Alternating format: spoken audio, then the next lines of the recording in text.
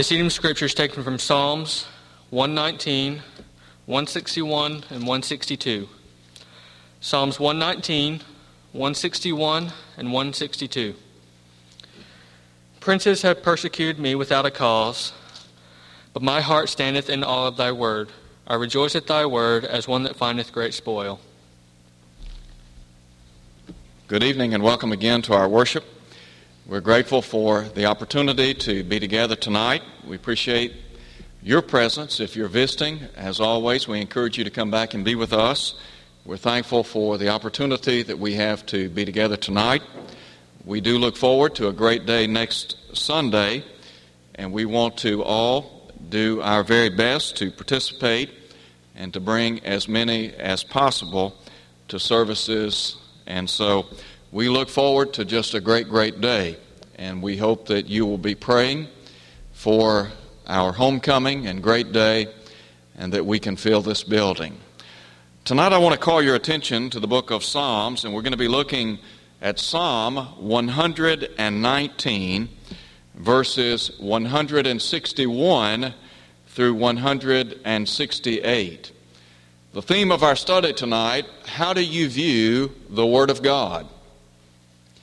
Someone has said, and I believe it to be the case, that if you take care of your Bible, then your Bible will take care of you.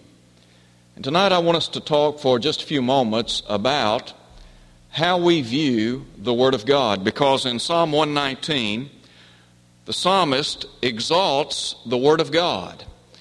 And we are given a picture of his mindset concerning God's holy Word. And so tonight, the first thing that I would call your attention to is his awe of the Word of God. Look again at 119, verse 161. The psalmist said, "Princesses persecute me without a cause, but my heart stands in awe of your word." We're talking here about one who reverences the Word of God. In other words, we stand in awe of God's holy Word. Now we might ask the question, why? Why did the psalmist stand in awe of God's Word? I think there are a couple of reasons. Number one, because of its source. Look again at verse 161. The psalmist said, "My heart stands in awe of your word." We're not talking about man's word, but rather we're talking about the word of the living God. When you and I think about the appreciation that we should have for the Word of God, then we would do well to reflect the sentiments of the psalmist, who said he stood in awe. He reverenced the Word of God. And the reason, as we said a moment ago, because of its source. Now, you and I might have the privilege of owning copies of various books penned by any number of individuals. I think about those that have the privilege to own a copy of Shakespeare and to read the majestic writings of Shakespeare. Almost 2 years ago, I had the opportunity to eat lunch beside Joanne Bradshaw. Joanne Bradshaw is the granddaughter of the late N.B. Hardeman. And following our lunch together, she allowed me to hold in my hands a diary of Brother Hardeman's travels to the Holy Land. And I had the opportunity to just look at his handwriting and to reflect upon his notes relative to his travels in that great land. And I thought about what a privilege that was. Sometime after that, she sent me in the mail a copy of one of his handwritten sermons. And again, I thought about what a privilege that was for me. And Brother Hardeman was a great man, and he did a lot of great things for the church. But we're not talking about the writings of a mere mortal individual. But rather, we're talking about the Word of God. The psalmist said, "My heart stands in awe of your word." Paul said, "Every scripture is inspired of God and is profitable for doctrine, for reproof, for correction, for instruction in righteousness, that the man of God may be complete, thoroughly furnished unto every good work." In 2 Timothy chapter 3, 16 and 17.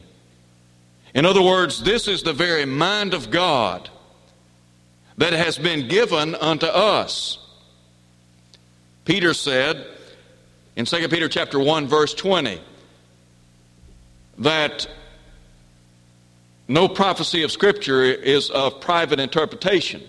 He said the prophecy came not in old time by the will of man, but holy men of God spoke as they were moved by the Holy Spirit. In other words, here were individuals that were writing under the guidance or superintendence of the third member of the Godhead, that being the Holy Spirit. And so the psalmist stood in awe of the Word of God. That is, this book has a divine source. Now, there have been many books penned down through the years, and many books have been profitable for any number of individuals. And many of us today, we read certain books in the various subjects of life, and we profit from that. But we're talking about the Word of God, the mind of God. And so we ask, why did he stand in awe of the Word of God? First of all, because of its source. But then secondly, I would submit unto you, because of its security. Look at verse 165. The psalmist here said, "Great peace have those who love your law, and nothing causes them to stumble." Have you ever thought about the security that is afforded us because of the Word of God? The peace that we enjoy. Isn't it interesting that there is a correlation between the peace that we enjoy in this temporal vale of tears and the Word of God? The Bible says in the book of Isaiah that the wicked, says my God, have no peace. That's found in Psalm 57. You see, the wicked do not have peace because they do not have the Prince of Peace operating in their lives. They do not have the peace that passes all understanding. Isaiah said in Isaiah chapter 26 at verse 3 that the Lord gives perfect peace to those whose mind is stayed on Him. He said, because they trust in Him. Now think about the perfect peace, the peace that passes all understanding, the enjoyment that we have in this life because of our relationship to the Lord and to the Word of the Lord. I would submit unto you tonight that if you will implement the Word of God into your life, that you will have peace in every sphere of your life. Look around in our world today and note the disharmony and the division that exists within the lives of so many people. We talk about dysfunctional families. I believe that families that honor the Word of God, that have husbands and wives that are honoring their roles and their responsibilities, who are rearing their children in the nurture and the admonition of the Lord, you don't see those families calling the police because of domestic violence, do you? You don't see those families having problems because of abuse in the home. Because you see, they have peace. And the peace is related to their honoring the Word of God. Individuals that honor the Word of God, that stand in awe of this Word, that have security in their lives. They're not down at Title Max on Monday morning because they've gambled away every dollar they had from the paycheck on Friday. Somewhat amazing to me, the proliferation of businesses like Title Max. And the reason, I believe, in short, is because individuals are literally throwing their money down the drain, drinking and gambling, engaging in activities that are unwholesome. And then they wonder why they do not have peace in their lives. The reason is because they're not honoring the Word of God. The psalmist said, "Great peace have those who love your law." If you do not love the law of God, if you're not internalizing that law into your life, you're not going to have peace. It is not going to be present in your life. So first of all, when we think about how the psalmist viewed the Word of God, I submit unto you, he stood in awe of the Word of God. He was in awe of it. But then there's a second thing that we see, and that is his affection for the Word of God. And this has to do with the fact that he rejoiced in God's Word. Look at Psalm 119, 162.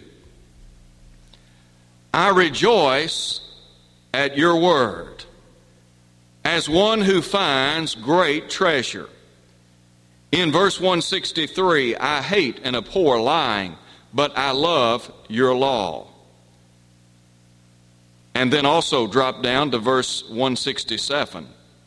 My soul keeps your testimonies, and I love them exceedingly. Right here we see that there is a deep and abiding affection by the psalmist for God's Word. He rejoiced in this Word.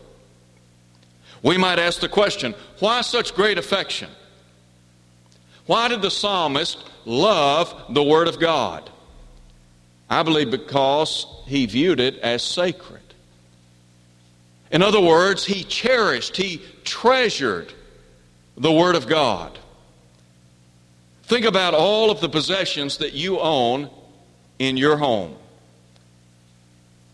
Of all of the possessions that you own, what is the most dear to you? What do you count as true treasure? I remember some years ago, a friend of mine and I, we used to listen to lessons that had been presented by the late Franklin Camp. And the title of the series of lessons was The Scheme of Redemption. What Brother Camp had done was, many years ago, he began in the book of Genesis. And he began a thorough study of the scheme of redemption through every book of the Bible. Now, he died before finishing that project. He was well into the New Testament, and so at his death, Bobby Duncan, who is now deceased, picked up and concluded that study. But I remember a preacher friend of mine telling me on one occasion, he said, I would let a lot of my books go before I would let my tapes of Brother Franklin Camp go. He treasured those tapes. What about you? Do you treasure God's Word? Would you let some of your material possessions go before you allowed a copy of the Bible to go? Let's say you had to give everything away. Let's say that you had to sell everything that you own. What would you keep? Would the Bible be at the top of your list? The psalmist cherished the Word of God. And I said the reason is because he viewed it as sacred. Now there are a couple of subpoints here. He cherished or treasured the Word of God because, number one, it gives light. Look, if you would, at verse 130. In Psalm 119, 130, the psalmist said, "The entrance of your words gives light. It gives understanding to the simple." In 105, that is Psalm 119, 105, the psalmist said, "Your word is a lamp unto my feet and a light unto my pathway." The Word of God will give light. It will give direction to your life. There are a lot of people in our world today, they're wandering aimlessly about in this world. They have no direction, no purpose. And the reason is simple, because the Word of God is not directing them. They're not allowing the light of God's Word to direct their home, to lead them on the job, to direct their paths in the various walks of life. You and I must not divorce ourselves from the Word of God. In 1 John 5:19, John said, "The whole world lies under the sway of the wicked one." This world is engulfed in spiritual darkness. And the only way to dispel the spiritual darkness that is surrounding our world is through the light, the counsel of God's Word. So it gives, number one, light. Number two, it gives life. Jesus said in John 6:63, He said, the words that He spoke, He said, they are spirit and they are life. In that same context, after having declared Himself to be the bread of life, John said many of His disciples went back and walked no more with Him. And so Jesus asked the question, will you also go away? And Simon Peter answered and said, Lord, to whom shall we go? For you have the words of life eternal. Now, if you want to enjoy life, I'm talking about an abundant life. There are a lot of people in our world today, they're living, but they're not enjoying life. Jesus said, I came that you might have life and have it more abundantly. You want an abundant life? Look to the Lord. Tap in to the pages of the Bible, learn about the Lord, and begin living for Him. Peter had it right when he said, you have the words of life eternal. We talk about all of the books that have been penned by mankind.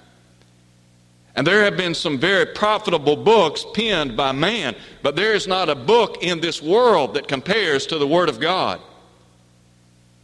Now, there have been books that have been written by good people, by Christian people, that have encouraged those of us who are trying to follow the Lord to live right, to do right. But we're talking about the source, the Word of God.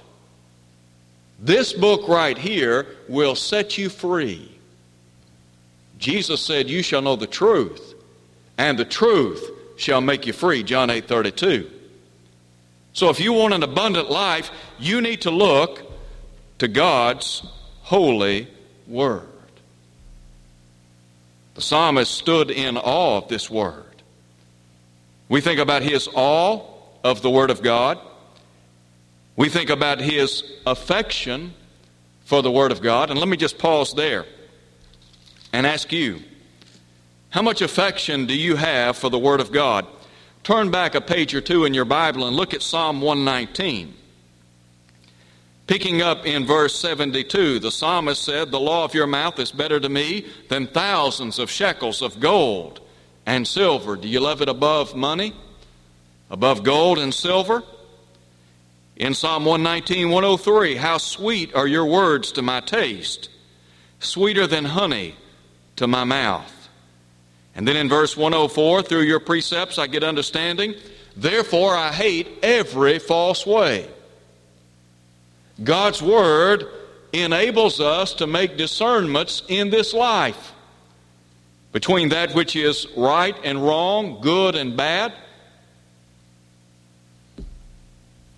So his affection for the Word of God. But then thirdly, We see his adherence to the Word of God. And this really has to do with his relationship to God's Word. Now, I said a moment ago that there's a correlation between our relationship to the Lord and our relationship to His Word. Look again at Psalm 119. And we might ask the question, why did the psalmist adhere to God's Word? Well, let's just look at what he says. We noted a moment ago in verse 165 where the psalmist said, "Great peace have those who love your law, and nothing causes them to stumble. Lord, I hope for your salvation, and I do your commandments. My soul keeps your testimonies, and I love them exceedingly. I keep your precepts and your testimonies, for all my ways are before you." Why did the psalmist adhere to God's Word? Because God's Word is what saves us. It's what keeps us in a right relationship to the Lord Himself. How do I know that? Well, first of all, I think about what Paul said in Romans 1 verse 16 when he said, "I'm not ashamed of the gospel, for it is the power of God unto salvation to everyone that believeth, to the Jew first and also to the Greek."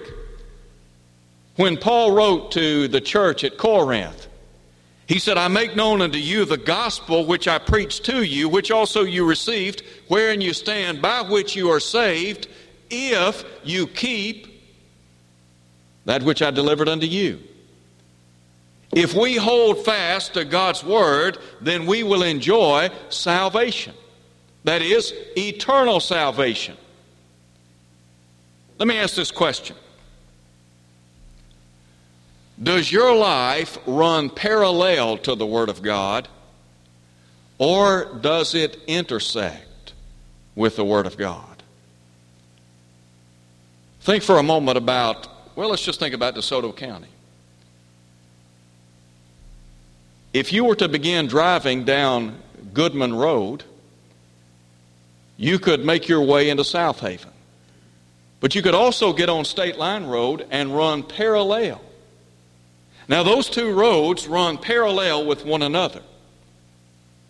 But we're not talking about, spiritually speaking, running parallel with God's Word. That's what a lot of people want to do. They want to run parallel with this Word. In other words, here's the Word of God, and here is their life.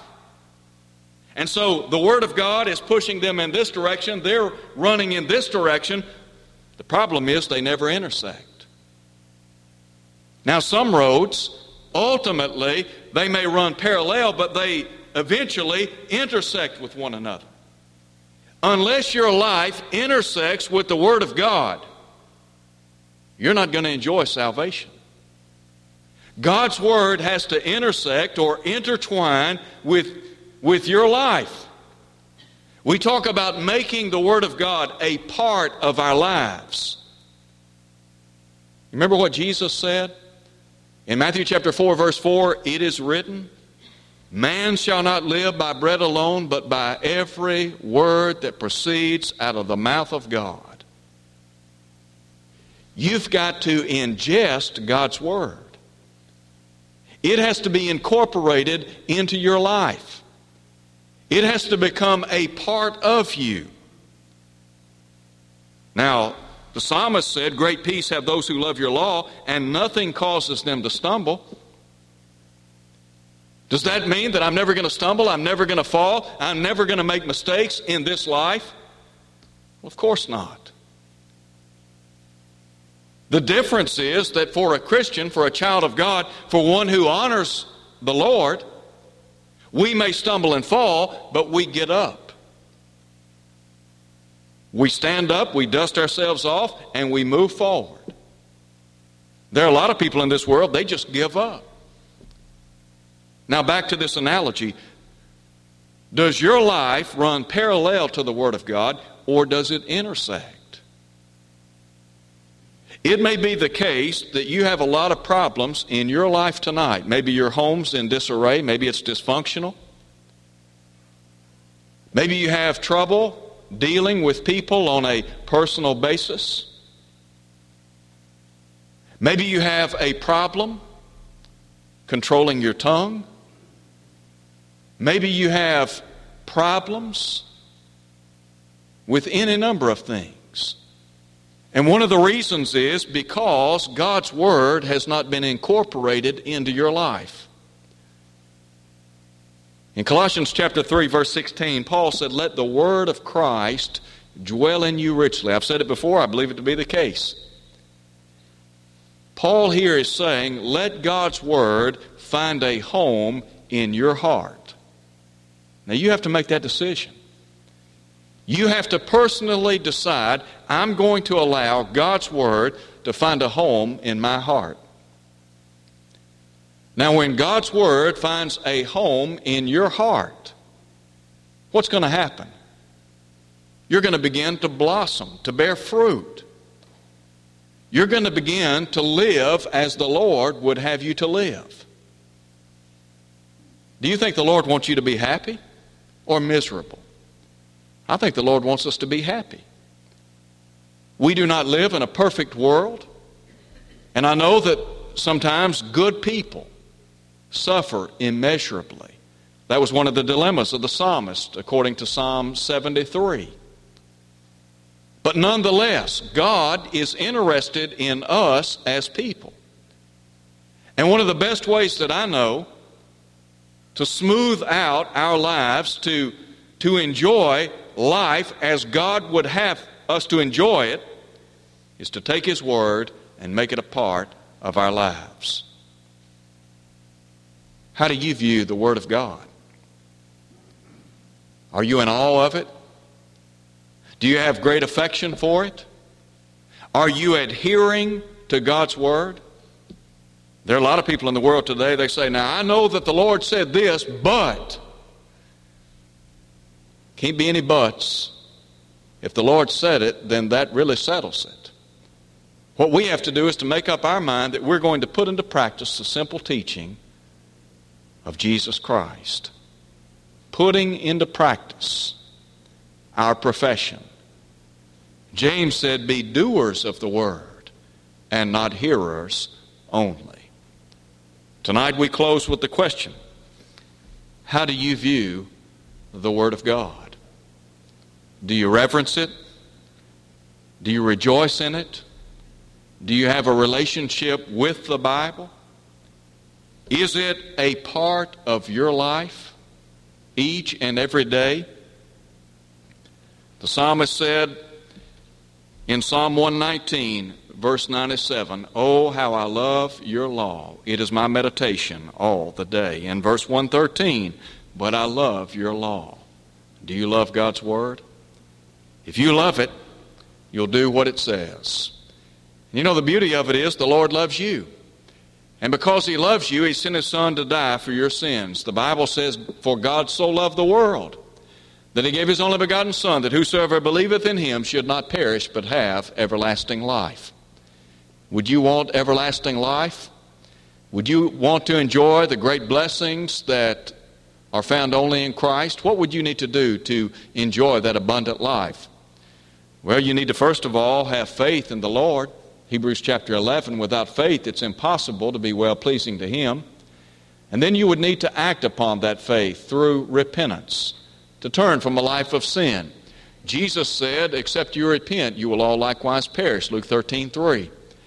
And then we are instructed to confess with our mouth what we believe in our heart, that Jesus Christ is the Son of God, Acts 8, verse 37.